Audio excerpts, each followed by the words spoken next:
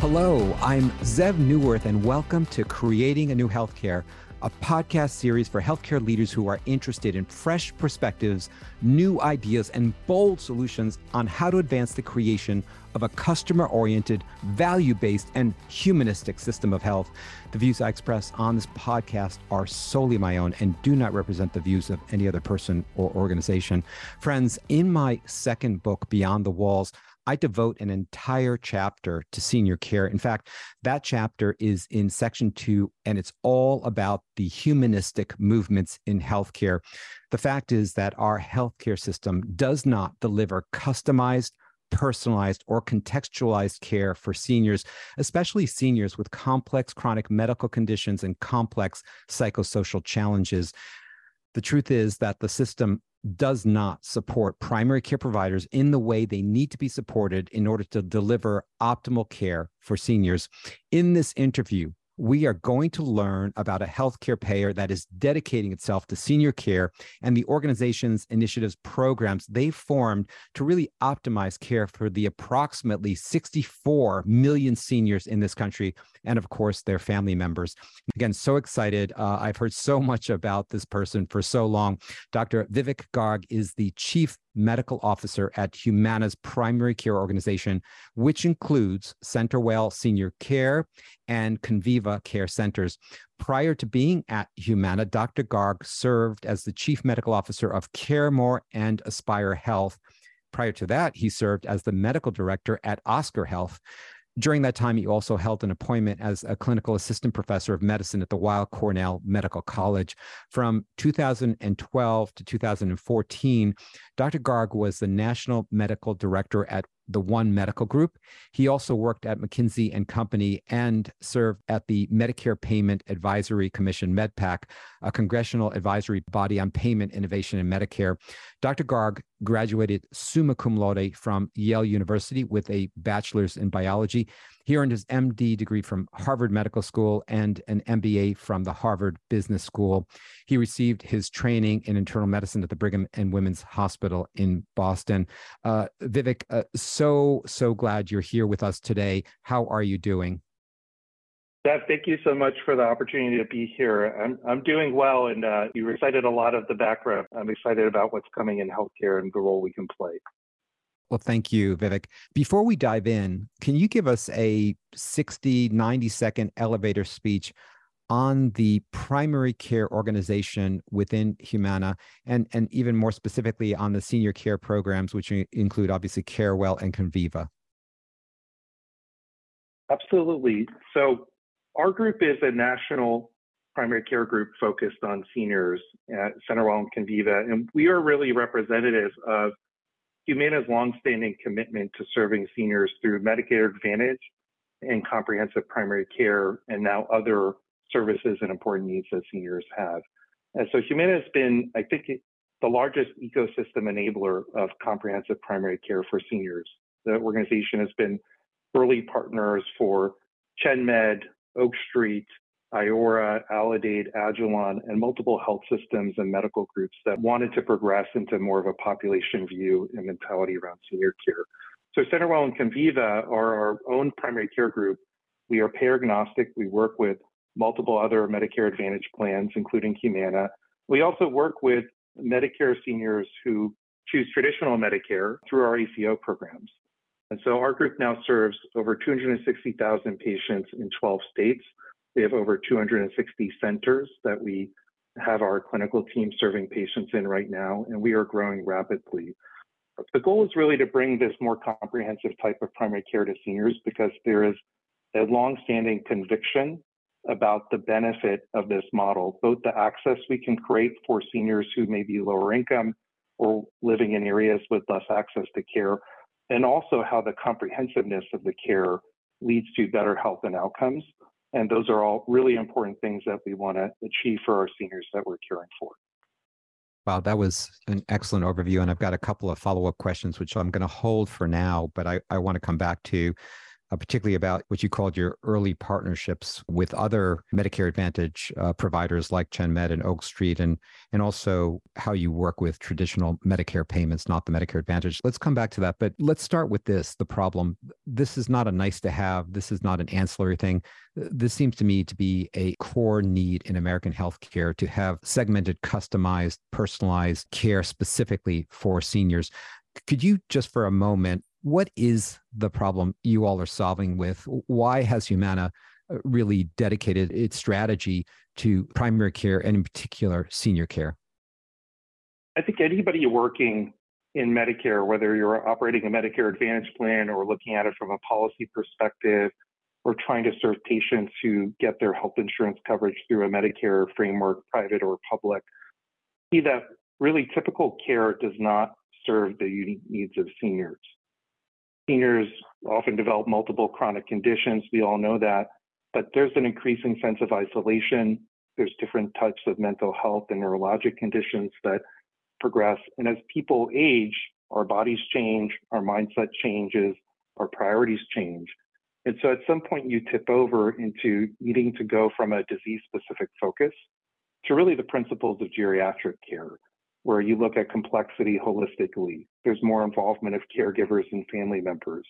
You really think about the quality of life and traditional clinical goals together in the social fabric, the family fabric, the community fabric that people live in. And it's very common for a senior who's aging to say, to really make choices when they're better attended to that are really around the daily experience they want to have in their life and how their intersection with their medical care can help or frankly hinder it. And so based on the customized needs which you flagged, Zev, there is such an intense need to bring a different framework to our seniors and to help them through those life journeys and to shape the medical intersection on their behalf to be more appropriate for the things that they're trying to think through, decide on, and take care of in the reality that is unfolding for them. And so we find that to be a really important problem.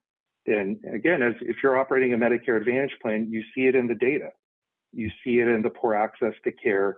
You see it in people ending up in the hospital or getting surgeries that they might not have chosen to, or frankly could have been prevented with better upstream management. So I think comprehensive primary care stands out as both a senior-specific opportunity, but to take a step back, a broader opportunity for the country, where we have tremendously underinvested in primary care infrastructure. I think we saw that in COVID, and it's also not just for seniors. Many other developed countries spend 3 times more than we spend on primary care and see that public health and population health benefit. And essentially, we're replicating that in a full risk care delivery model. We end up in Humana's published studies about this in its value-based care report and full risk arrangements reallocating the health plan dollar so that 15 to 17% of it goes to primary care. And that goes directly into staffing and broader care teams, smaller panels for physicians, more partnership with social workers and pharmacists, more time with patients, more frequent visits. That's where the funding is going. It's to build a more comprehensive, intensive support model to address the specific needs of seniors. I'm so glad you talked about this way, and I'm not sure how many folks, including providers and managers and executives in healthcare, actually understand this difference, why senior care is different. And I love the way you pointed out that it really is a shift in care. You can't approach it, as you point out, in the way you approach the vast majority of adults with chronic diseases. You're not dealing with one chronic disease or one particular episode of care or a procedure or whatnot. You're dealing with a level of complexity where, again, as you are very familiar with as a practicing physician, that we're dealing with multiple chronic conditions, multiple psychosocial issues as people age. You're dealing with frail elderly. You're dealing with polypharmacy, the fact that medications act differently as we get older and have different and more severe impact on people. And issues, for instance, and we know it as a fact that as you start to get over 70, 75, the prevalence of dementia is just there, and it's just a fact of life. And so these are multiple issues, a level of complexity that cannot be approached in the same way with the same resources, with the same protocols as you would the rest of your patients and the rest of your community. And so what you're saying is we need a different type of care that is, first of all, more resourced than the rest of primary care, as you're pointing out. But then it is multiple disciplines, a coordinated team that includes expertise, protocols of care, a network of care, including certain specialists, that is just different. And I just want to make sure I'm capturing, because I just think that is an absolutely brilliant point that I just don't think most of American healthcare understands that point. I think you captured it well, Zev. And, obviously some people have commented on the lack of geriatric expertise in the country. Geriatricians train for additional years to become clinical experts in their domains that we're talking about. And so we're very fortunate on our CenterWell and Conviva teams to have people who've done additional training beyond their core nurse practitioner or physician education to become an internist or family medicine clinician.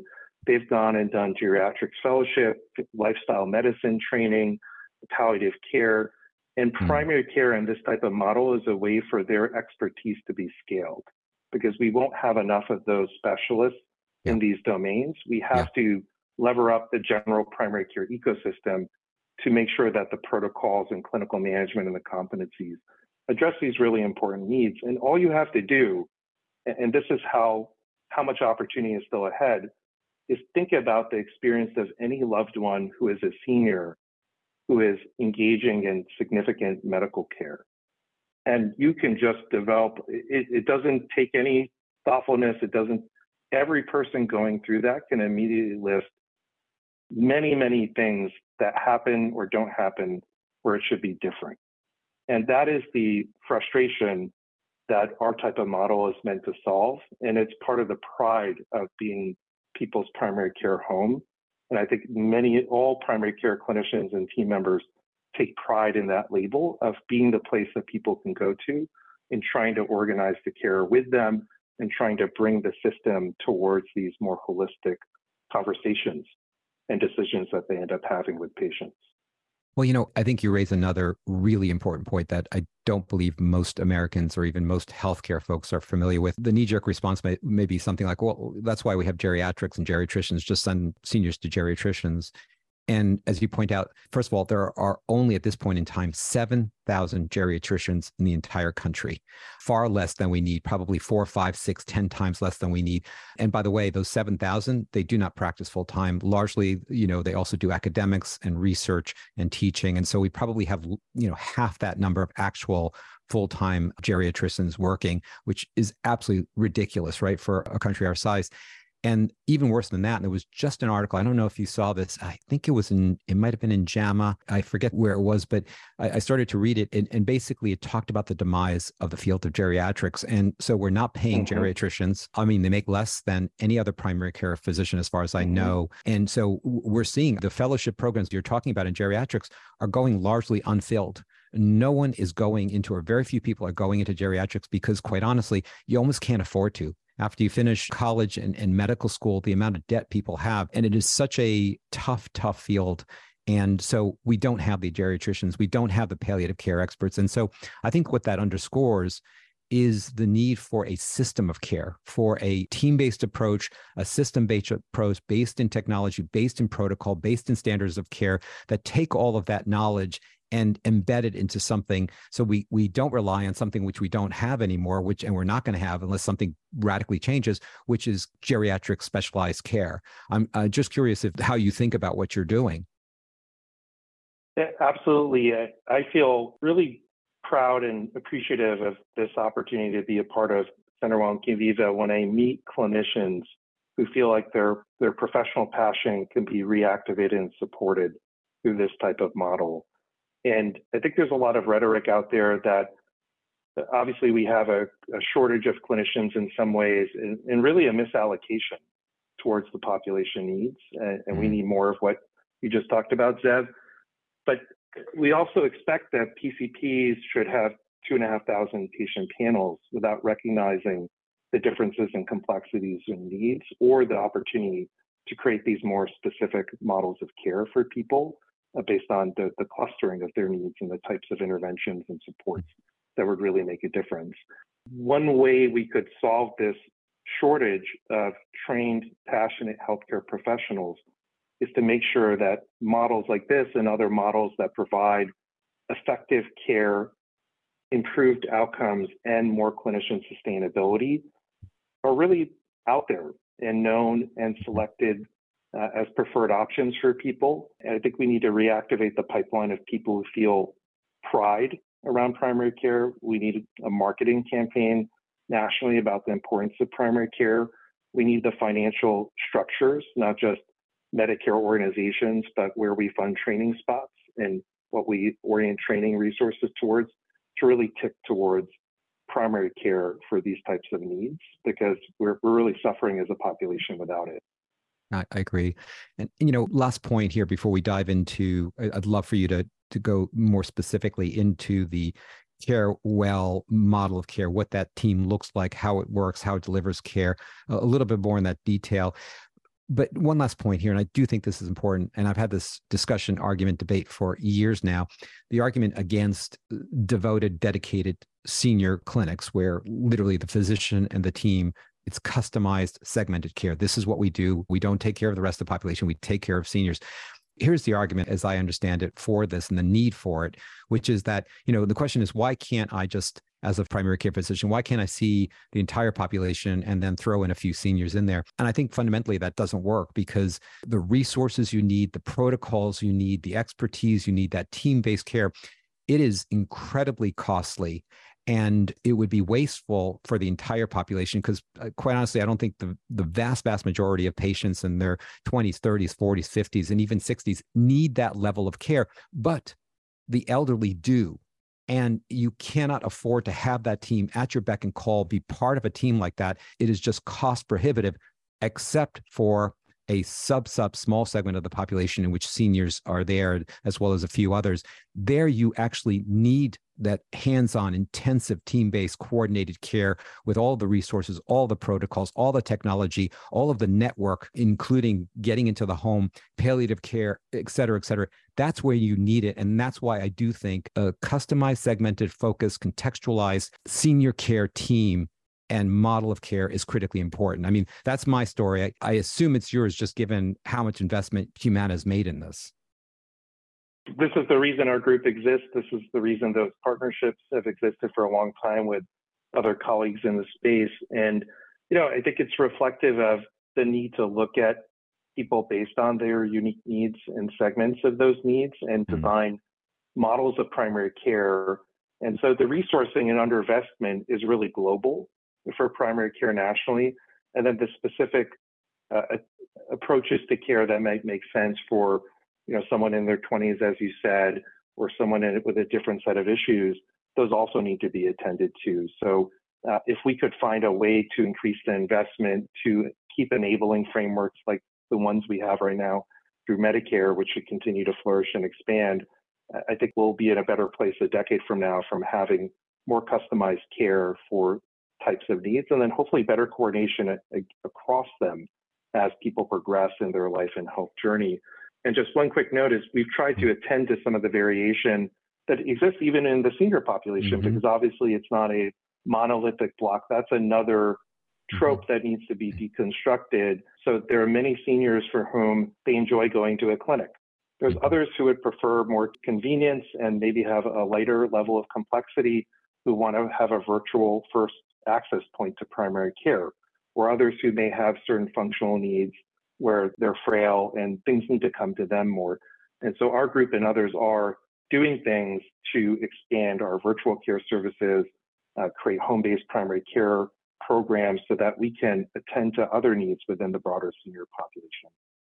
Vivek, you're hitting on such critical points. And I'll tell you, I've been working in this field for years now. We actually started to do what you were talking about. We looked at the senior care population, and what we discovered soon enough, in fact, it wasn't, like you said, by no means a homogeneous segment of the population. And in fact, I forget the exact number, but we had something like 8 to 12 different subsegments that we needed to customize just within the so-called senior population. And so even within that small segment, there's a lot of heterogeneity, as you say, and a lot of customization that is required, because a senior is not a senior and it's not a senior. And I don't even know if 12 segments is enough. It really is an issue, I think, as you're getting to, which is you have to personalize care for that particular individual and their family needs. And again, it just underscores the need for a specialized type of program or clinic that in which this is their focus, and which, again, the business model and the clinical model are both viable. But I want to get off of this, although, again, brilliant points. So glad you're raising them. Tell us about CareWell. Tell us what the model actually looks like. So, Zeev, I just want to point out on behalf of my colleagues, it's CenterWell and Conviva, just to be clear. Oh, I am so sorry. No worries. I just wanted to point it out. So in CenterWell and Conviva, the care model is really oriented around interdisciplinary, team-based care, oriented around our physicians who are the primary responsibility owners for the primary care of our seniors. So we, like other groups in our category, have smaller panels for our PCPs on the order of 500 to 600 patients, depending on complexity and newness.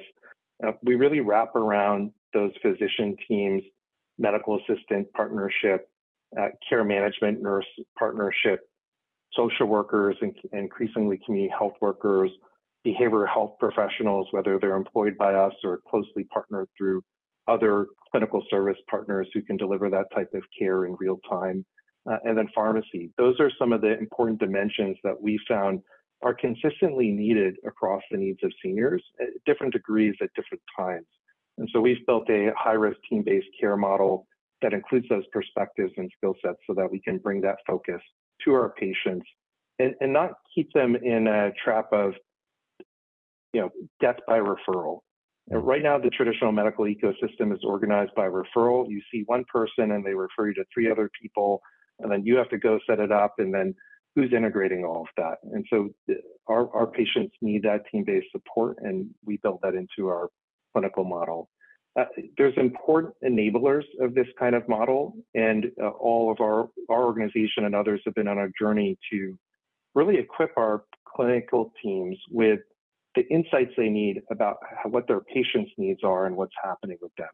So there's an underlying infrastructure around who is your panel, what are their quality needs and care gaps, what's the engagement rate, are they due for a visit, and what's the pattern of care that's happening outside the 4 walls of primary care. And unfortunately, in the past 20 or 30 years, we've gone away from primary care being in the middle and quarterbacks and all of that to being fax receivers of things that happen to their patients without their involvement or ability to partner around. And so our model tries to turn that back on its head, and we equip people with real-time data about admissions. We have a transitions of care program. And then obviously we start to look at things like, how do we support people when they're in those other episodes of care? And so we take the responsibility for the team both to deliver care and understand the needs of seniors when they're in front of them, but also to play that connectivity and supervision and partnership role, because otherwise we're just disconnecting their care from the people they've spent the most time with, and the people often with the most long-term orientation about what they're really seeking in their health and their life. Scaling this kind of medical group is a constant joy and a challenge to work through. But I will say that when we get it right, clinicians really tell us that this is what they hope their practices would be like. And so we often recruit experienced clinicians of all sorts from existing, mostly fee-for-service oriented environments. And because we go to many geographies where there's not too many other groups like ours, there may be 1 or 2, there may be 0, it really is a new thing for a lot of people. And so a big part of what we do also to support them is, obviously we need to be helping them to understand a value-based care mindset and then how to put that into action. So we spend a lot of time and attention on training. And then one of the things I focused on is really making sure we have experienced physician leaders, both who we've developed internally, and I say physician, but I mean more broadly, obviously nurse leadership and others, but leadership that are clinicians that have grown up internally and also come to us from other organizations with this type of experience so that they can play that support and guidance role, because it's such a huge transition for very well-intended, effective clinicians to try to take all this responsibility on and do it in a new way. So yeah, let's dive into that a little bit. If I'm a physician, let's start from a physician perspective. I'm a physician. I've walked into this practice. What is different about this practice? What am I seeing around me day to day that is different from the practice I left in a more fee-for-service, generic primary care model? Great questions. So a couple of things strike people right away, and then as they get into their practice, I think there's another layer. Initially, you walk in and you say, well, this clinic is not where most clinics are. So we are placing our clinics in places where underserved seniors that we know have needs that are not being addressed live, work, or spend time with family and in the community.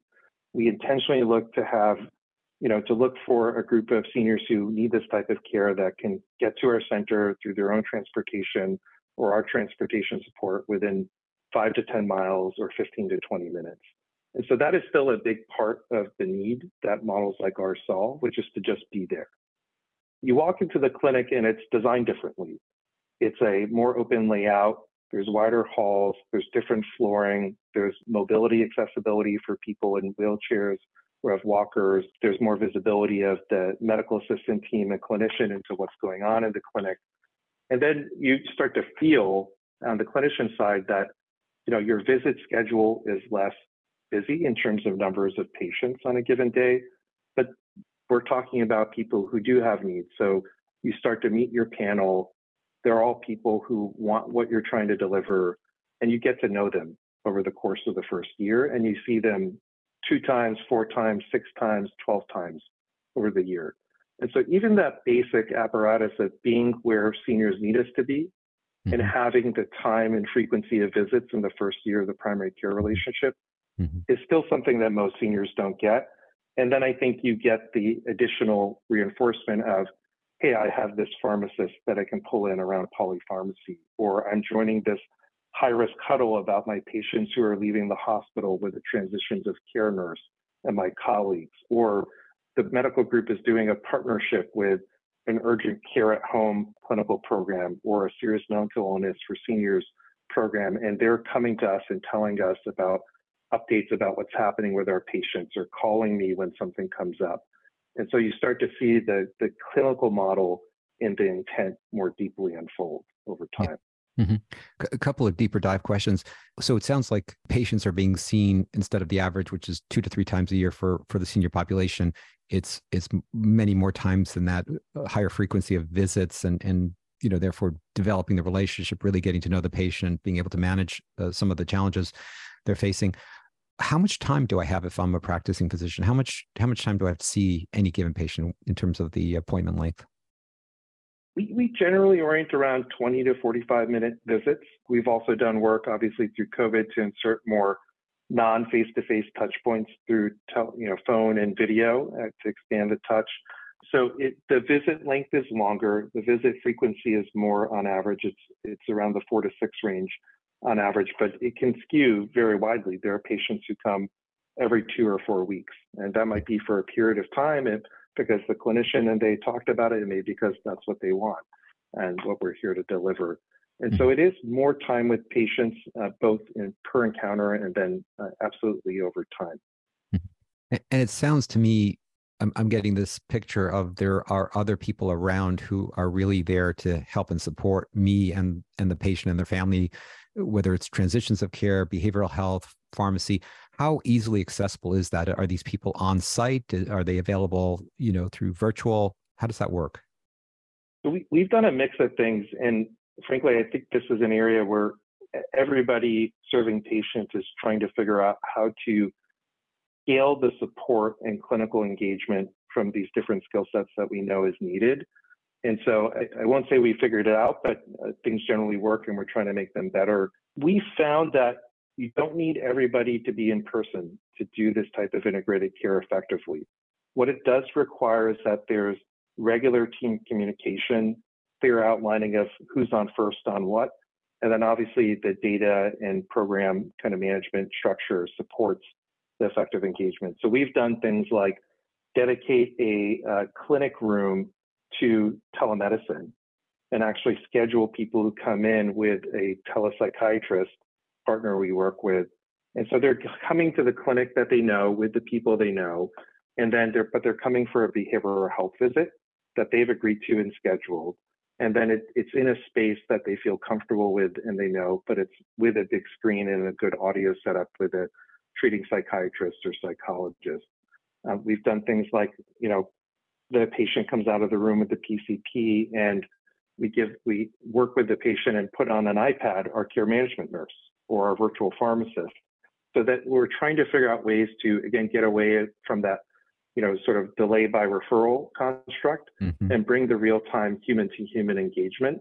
And then sometimes, obviously, staff are on site. And so we've taken some approaches where maybe our pharmacist or nurse or social work colleague rotates across a set of clinics and they stack some in-person visits on specific days, but then they're also doing the remote virtual engagement. From a workforce perspective, it's been important to figure out hybrid approaches too. So because we need to support the sustainability that clinicians need. And there are many purely remote opportunities for people with different backgrounds. And we do need that intersection with the team there seeing patients and with patients directly themselves at times.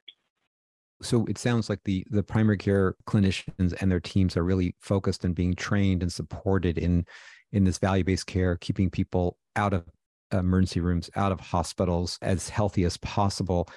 How does that figure when you have to refer to a specialist, a cardiologist, pulmonologist, endocrinologist? How do you incorporate them into that value-based mindset? And also when you have to actually refer to procedure or in fact to a hospital? Yeah, well, at a core level, we do what every other primary care group does. We have the available specialists or hospitals that are in network for Medicare, and they accept Medicare as a government program, and or they've taken on Medicare Advantage network contract relationships. And so we have that data and visibility based on who our patient is getting their coverage from about what hospitals and specialists are available to them, at least in network. And so that's a standard for, we think you have a clinical need, here's who we've worked with, here's who's in network, we make a referral, we follow up about it and ensure that they're getting into the care that they need. On the hospital side, we connect through real-time data and our transitions of care program around patients who are being admitted and work with hospital-based care management and utilization teams to really understand how can we be effective during their stay, how can we be really on top of discharge planning with the hospital team and make sure that that segue back into ambulatory care and home is really effectively overseen by that patient's primary care team, and that we're there to make sure that the gaps get solved that commonly can come up, whether it's medication reconciliation or a quick start to home health that's needed for someone who's going back to the home but has skill needs and things like that. We are going down a path of becoming much more intentional about looking at our specialty care network. This is across the Humana enterprise, but also specific to our primary care group. There is so much need to bring the principles we talked about in primary care to specialty care. And it's starting to happen in certain pockets. It's starting to happen through specialist groups that have adopted MIPS or other CMS frameworks. It's starting to happen through groups that have participated in CMS, specialty care related demonstration projects. It's coming through private players where specialty groups in different areas are building more of a population support mentality. Maybe they're taking subcapitation or risk. At the core of it, we want to see really tightly engaged, evidence-based specialty practice. And that's been one of the major innovation areas in American medicine in the last 50 years. It's been amazing therapeutic and procedural advances, amazing diagnostic advances, and somehow we're not using it in a fully evidence-based way when it comes to what actually happens in the community. And so solving that intersection, we're very aligned with looking at outcomes, looking at patient-shared decision-making. Our PCPs want to be in the flow with our specialists, what they're thinking, what they're doing. And so we've instituted a variety of referral engagement. We do a lot of work to make sure we get specialist notes back. These are still common challenges, as you know, in day-to-day practice that we haven't fully solved through technology. And so, if we're going to deliver on our intent to be true partners with our patients through the totality of their healthcare journey, we have to be engaged with their hospital care and specialty care. And we need to be proponents and supporters of the evolution of those domains of care back towards more comprehensive, holistic care and towards more evidence-based practice, and really put the outcomes framework on it, like we do in primary care now in these models, to say, are the right things happening and is it adding up to what patients want and we want out of our healthcare industry? How does technology fit into this model, the CenterWell model? What is different about the technology infrastructure that you are putting into place? Can I say it's a curse and a blessing? I think there's so much potential. We, like many others, use one of the common EMRs for ambulatory care, and they're all well-intended and work for the basics of fee-for-service traditional primary care practice. They are not built to support team-based care like we've talked about. If you want to integrate additional functionality, sometimes there's limitations. Even data sharing, which is expanding, and data interoperability is improving, but still hits limits. And then really the ability to instill in the EMR the clinical protocols that are specific to patient needs and to more specific types of models is also quite limited. So it's necessary to have an EMR, obviously.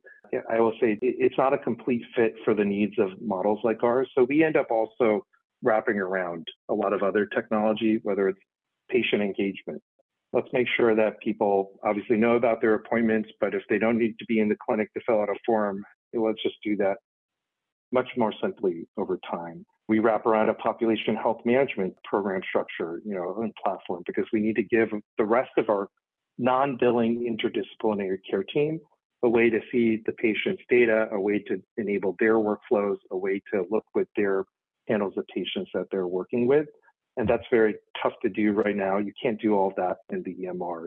One of the things we've been talking about recently is obviously the potential benefit of generative AI.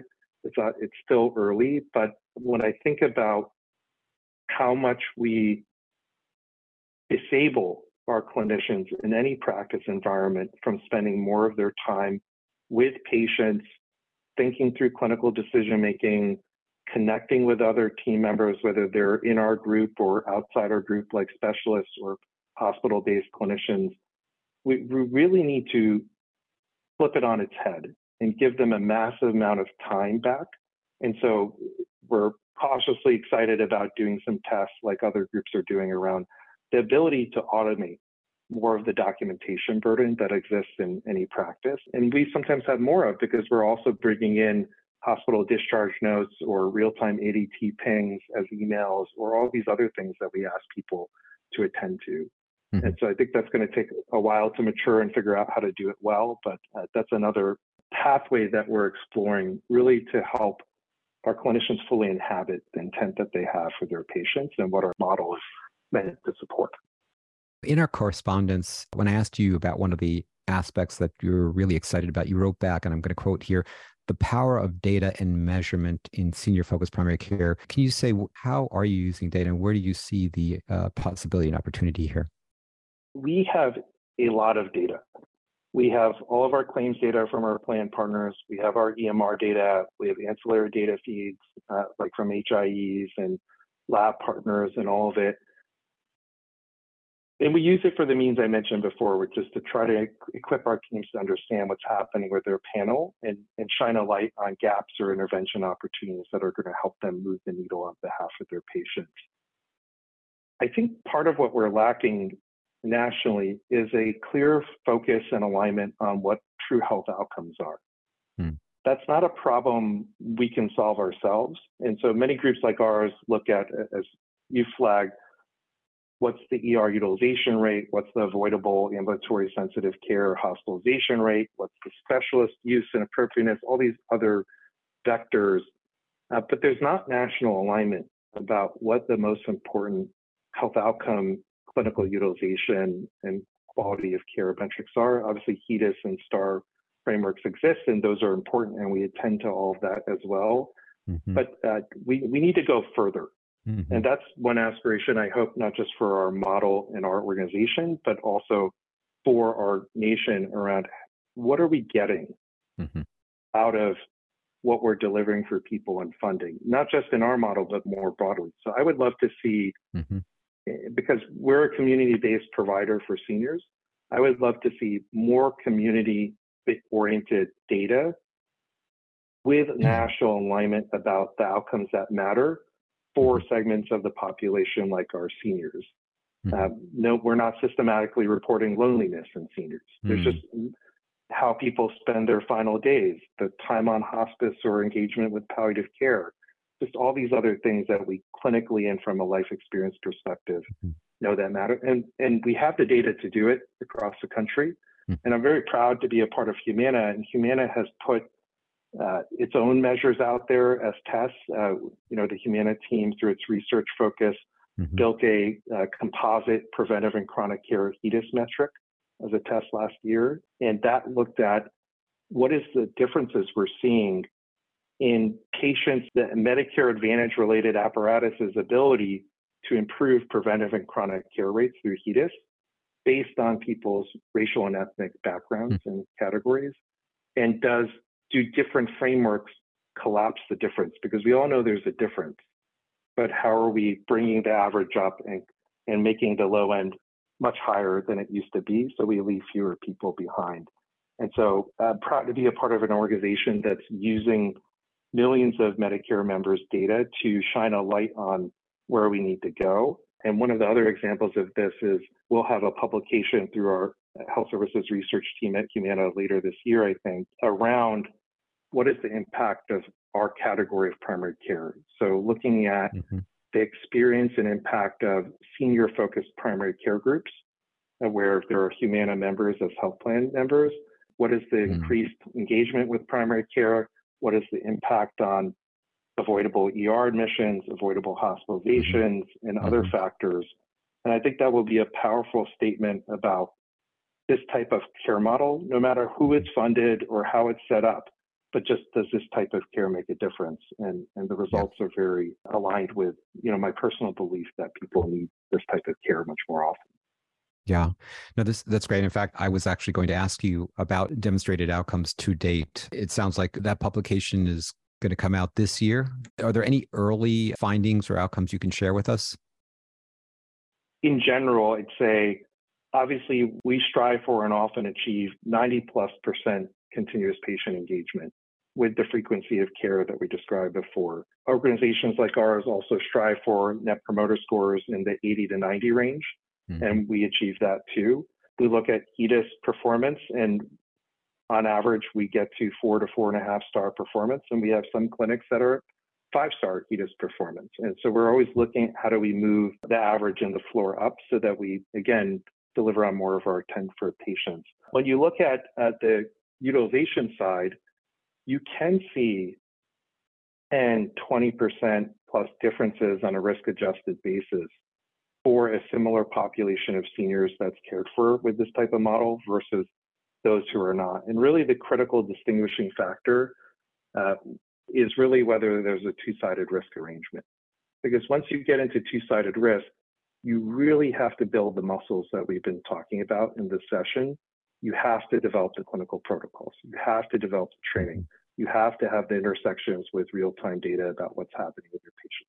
You have to do transitions of care. You have to build the data infrastructure we talked about.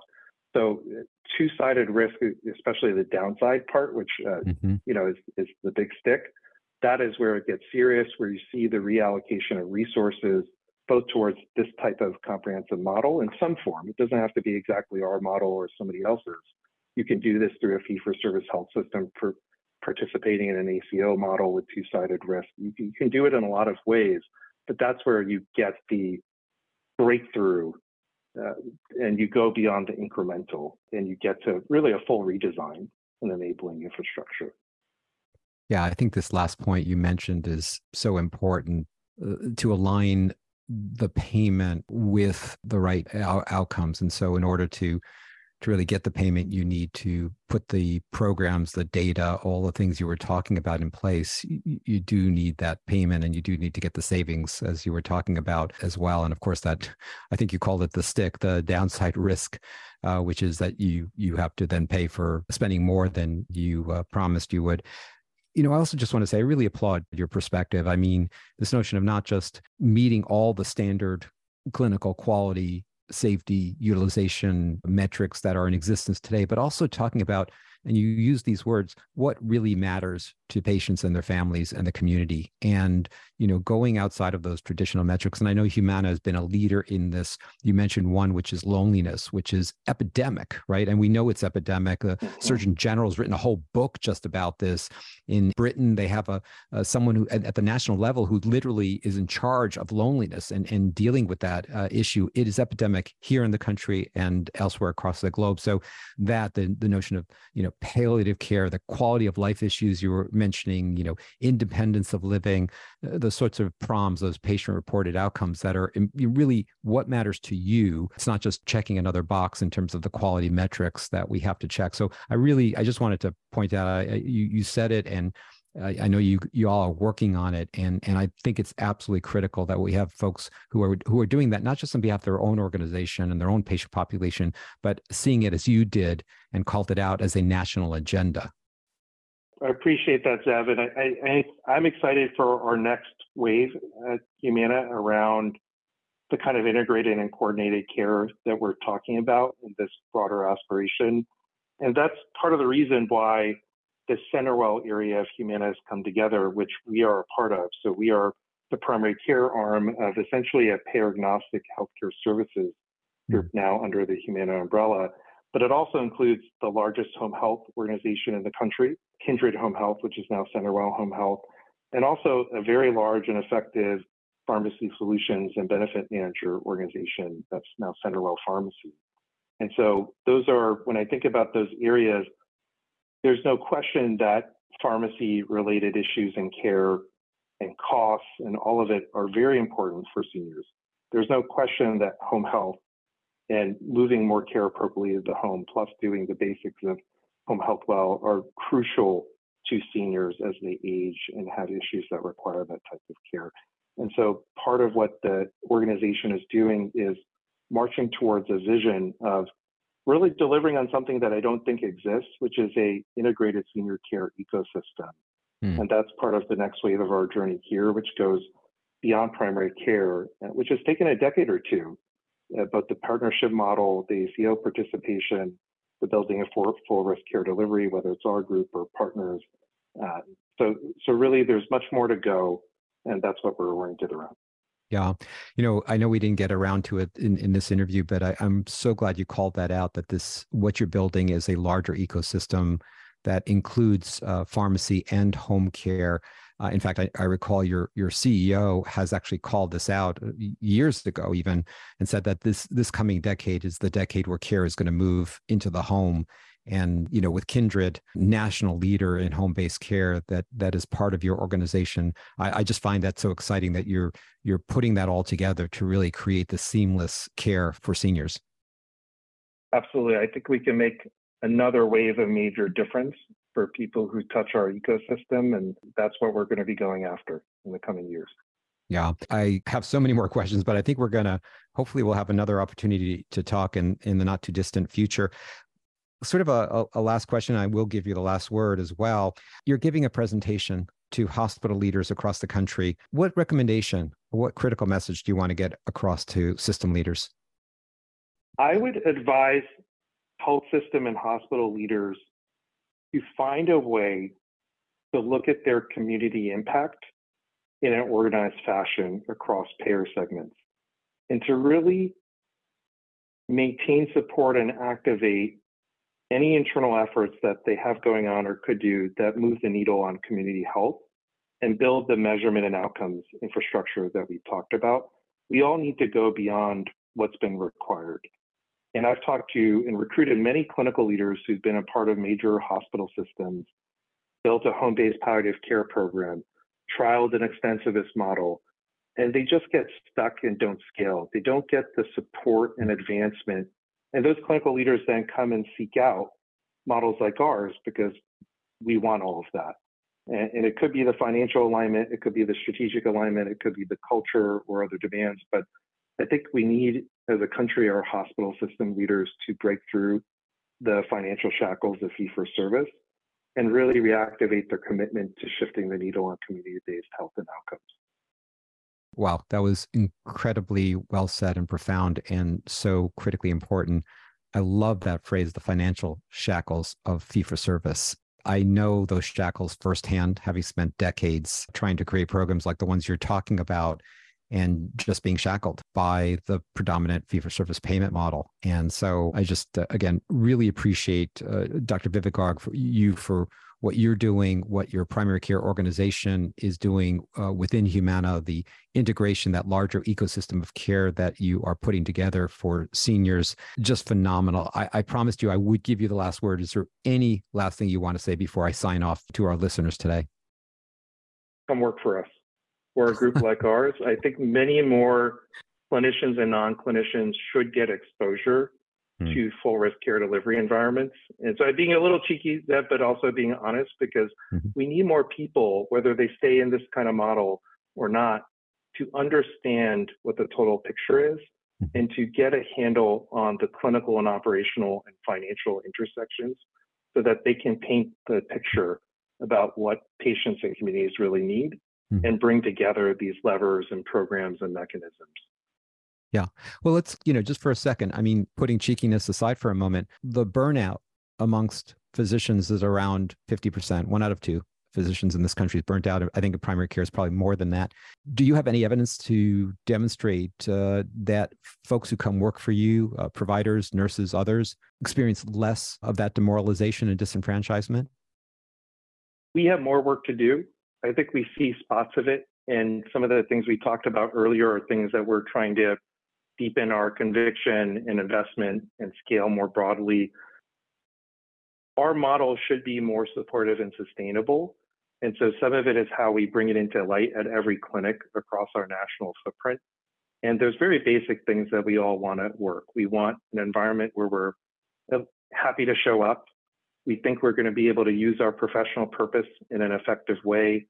We like the people we work with, and there's good teaming and communication and culture.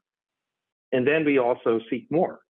And, I think the administrative friction of any primary care environment, because, we train as PCPs and we say, let me take care of it all. We are the place where things that are not attended to by others come. And we try not to say no. That's not our professional ethos to say no. So I think the struggle we all have is to operationalize that intent more effectively. And so things like letting go of some of the documentation burden, simplifying, automating, enabling through generative AI, whatever it might be. I think paying more attention to the flexibility that people now need. We have many 2 professional couples. One part of the couple works for us as a clinician. The other part may be a clinician or not, but we all know what that life context looks like, especially if you have children and/or aging loved ones that you're supporting. And so I think there's some core things that we are doing tests, we are assessing, and my hope is that we're going to start to show improvement on pajama time, improvement on our sentiment about coming to work, improvement about people's sense that they could be sustained in their professional journey at our practicing group for a decade or 2, not just 3 to 5 years.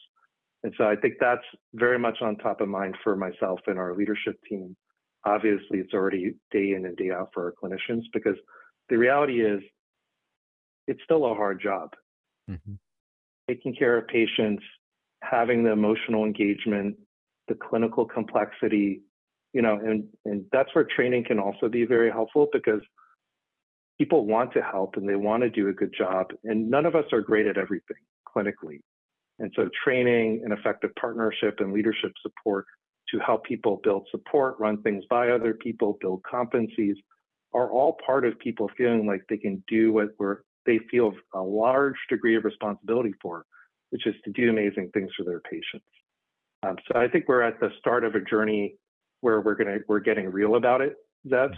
I think we're developing measurement frameworks around it. We're looking at things like pajama time. We're looking at improvement in it based on template changes we make, workflow updates.